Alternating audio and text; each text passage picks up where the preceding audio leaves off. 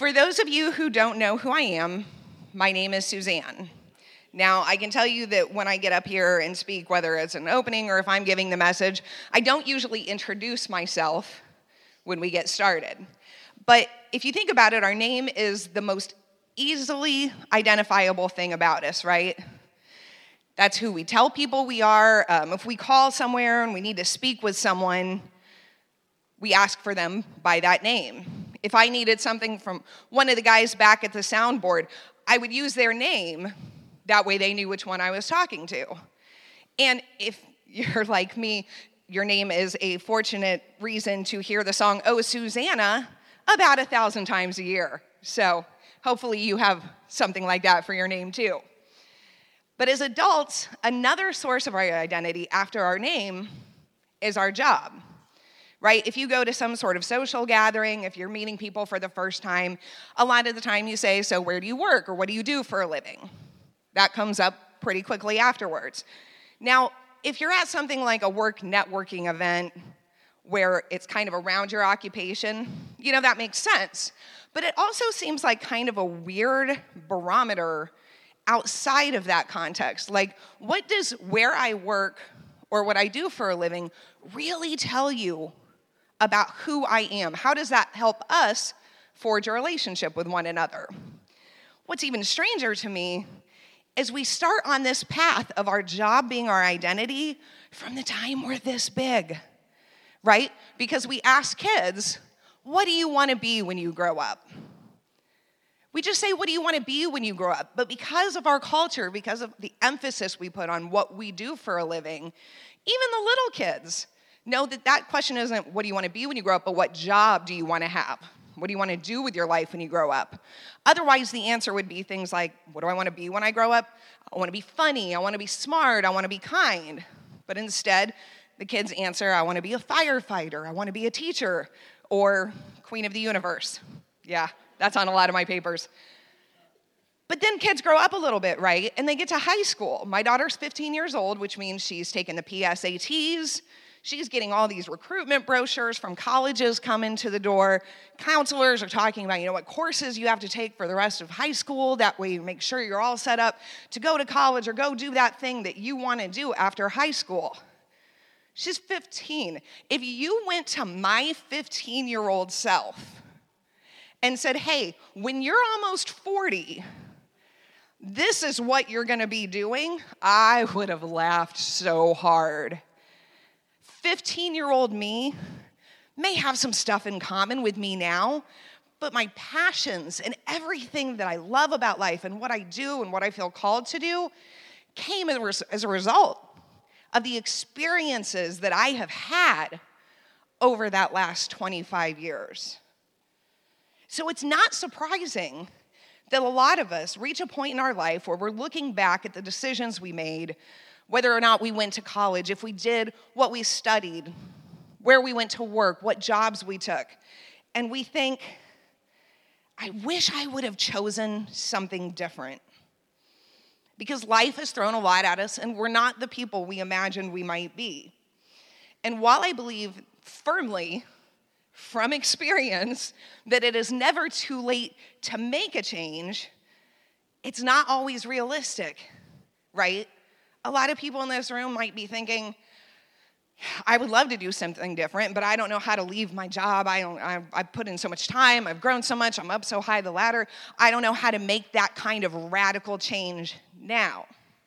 So what do we do then when we look back on our lives with that regret and say, I wish I would have done something else?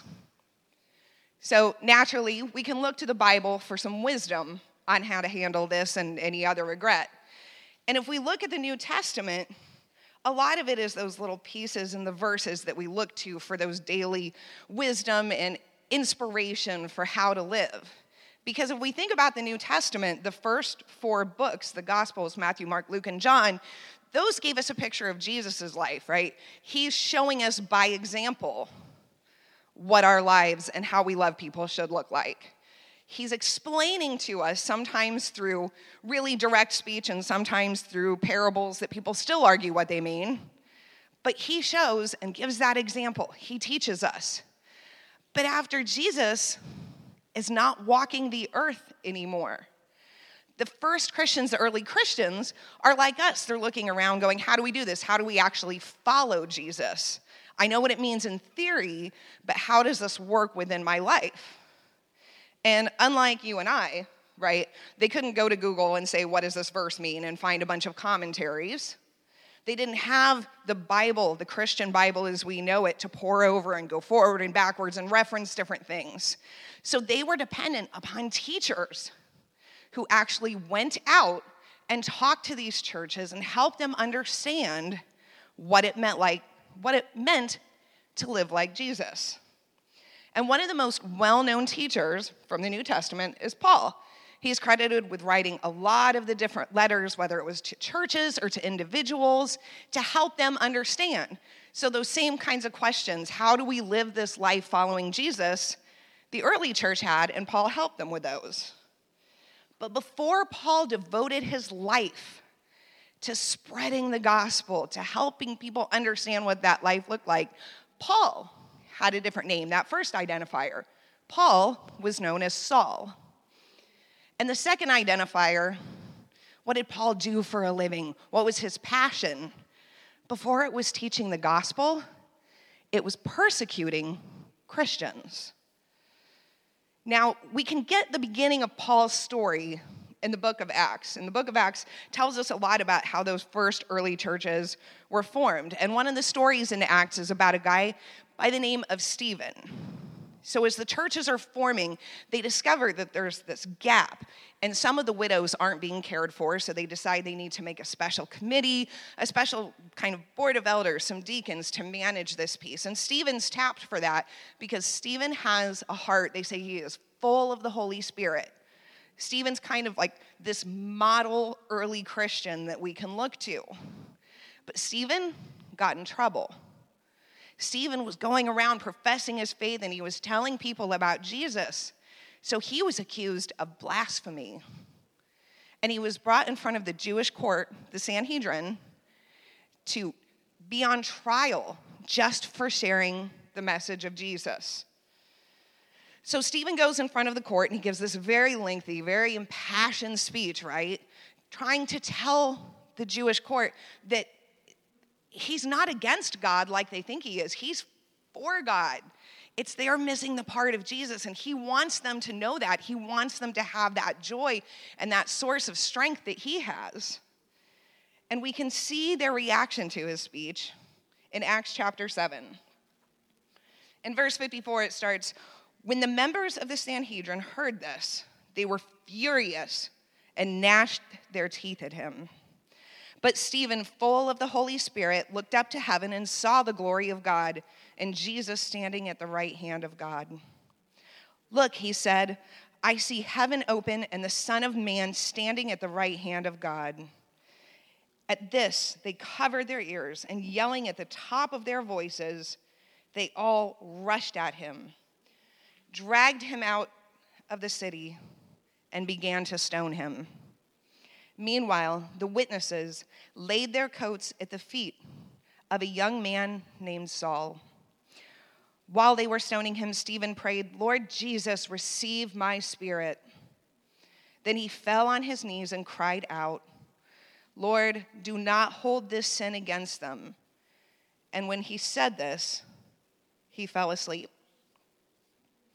He didn't fall asleep, he died. They brutally murdered Stephen.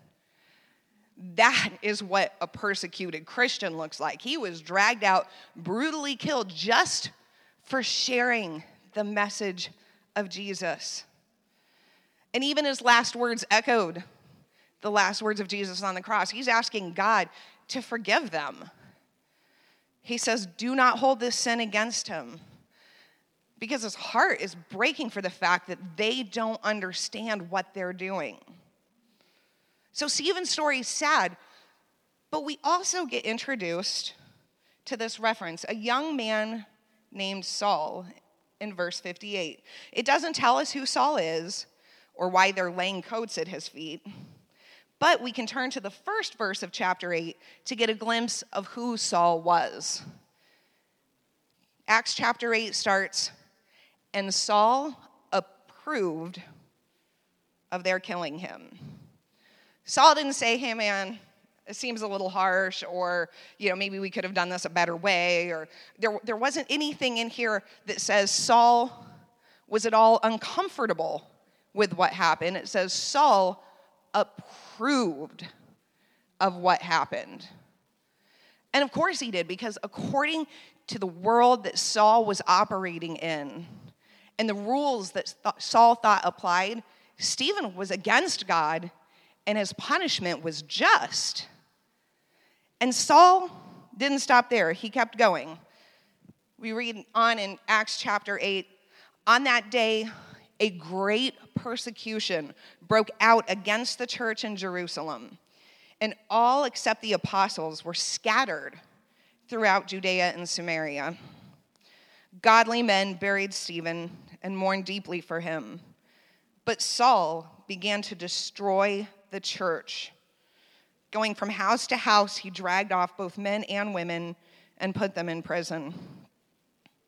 Saul was the villain in this story, right? He wasn't just an innocent bystander. He wasn't somebody who just didn't speak up. He was actively involved in the persecution and the death and the imprisonment of the early followers of Jesus. None of this seems like a happy story. But we know that God shows up. Now, there's another side of this story for the early Christians who were persecuted, who were scattered. That meant that they got to go out and reach a bunch of people that they may not have reached if they just stayed in where they were. So there's good news, and God shows up in different ways for them. But what we also know is God shows up for Saul. Because no matter what bad decisions, what things that we regret, no matter how many wrong turns we take, God is there for us. And so while Saul is on his rampage, God shows up in a major way. And we see this in Acts chapter 9. It says, meanwhile, Saul was still breathing out murderous threats against the Lord's disciples. He went to the high priest and asked him for letters to the synagogues in Damascus, so that if he found any there who belonged to the way, whether men or women, he might take them as prisoners to Jerusalem. As he neared Damascus on his journey, suddenly a light from heaven flashed around him. He fell to the ground and heard a voice say to him, Saul, Saul, why do you persecute me?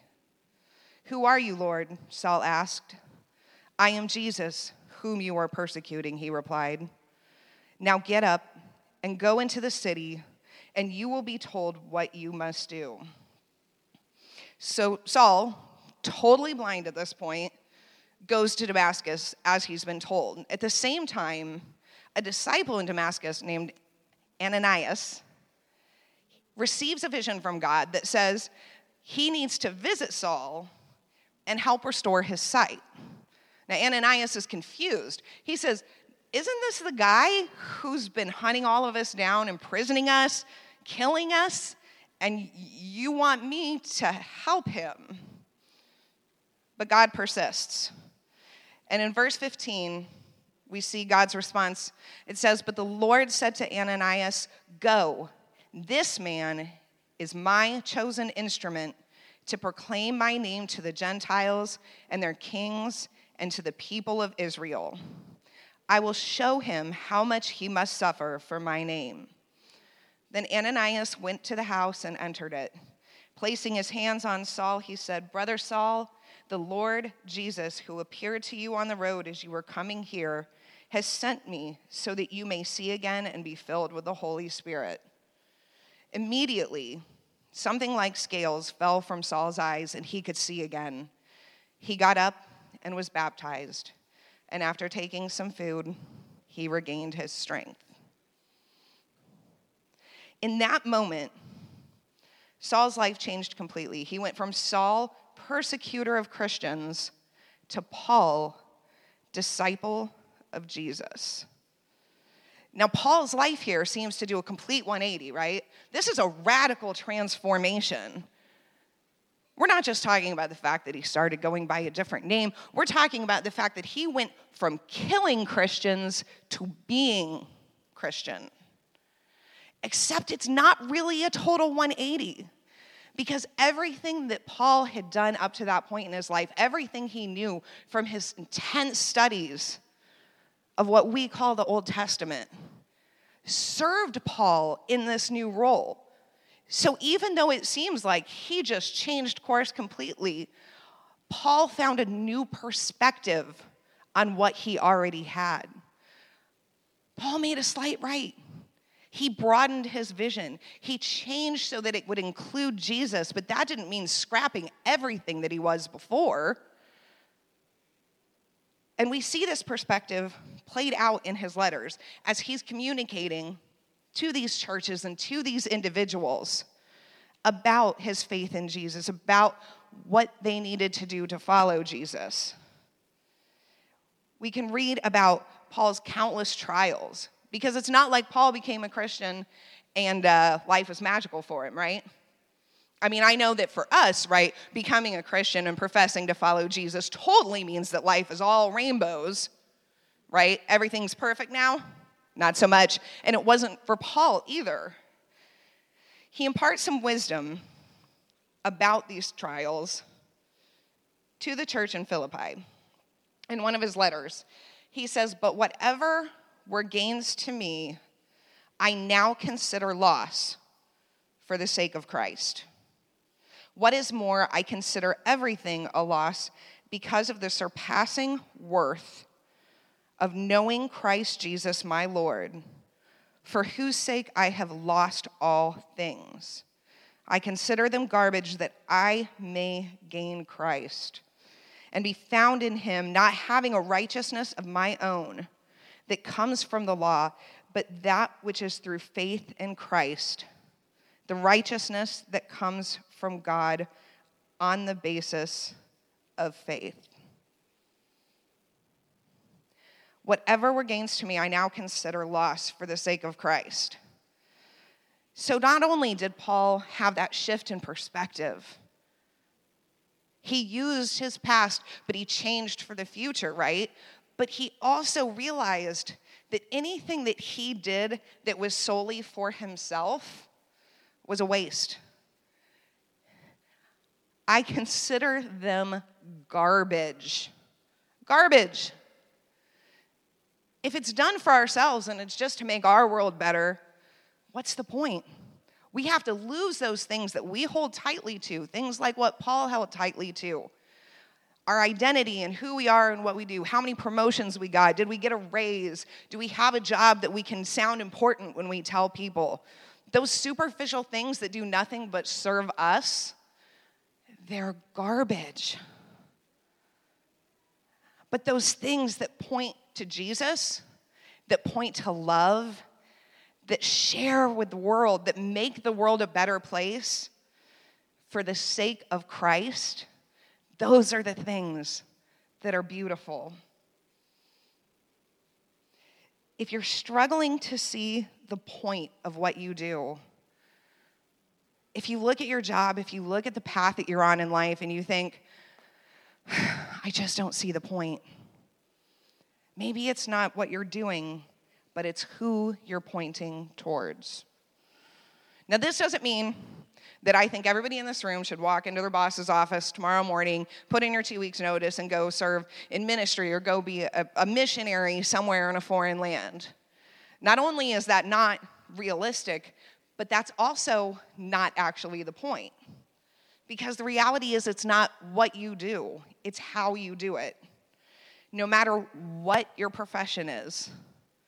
If you don't have a profession, if you're a stay-at-home parent or a grandparent who's retired and taking care of your grandkids now, whatever you do with your time, it's not what you're doing, it's how you do it, because you can make a difference no matter what. When you think of professions that serve God, right, I said, don't everybody go quit and become a minister or missionary tomorrow, unless that's your calling.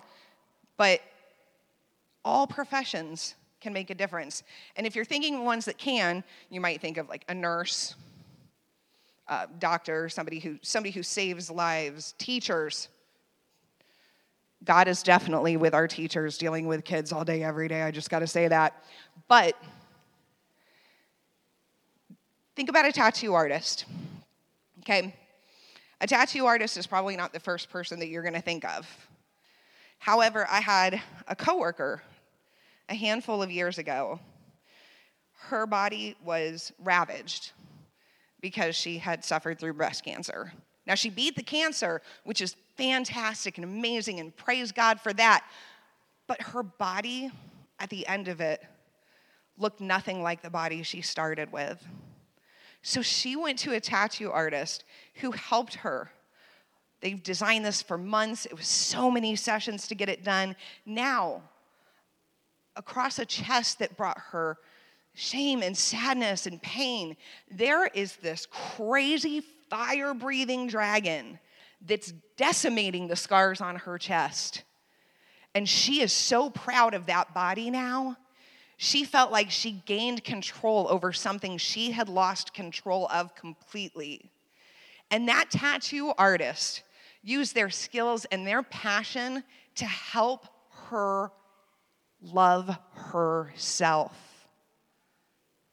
So now a tattoo artist may not be in ministry, but they are ministering to the hearts of people. There's local tattoo artists who recently did free tattoos for people that had old white supremacist tattoos and were ashamed of them and wanted them covered up. So they donated their time and their services to help these people look on the outside like they had changed on the inside.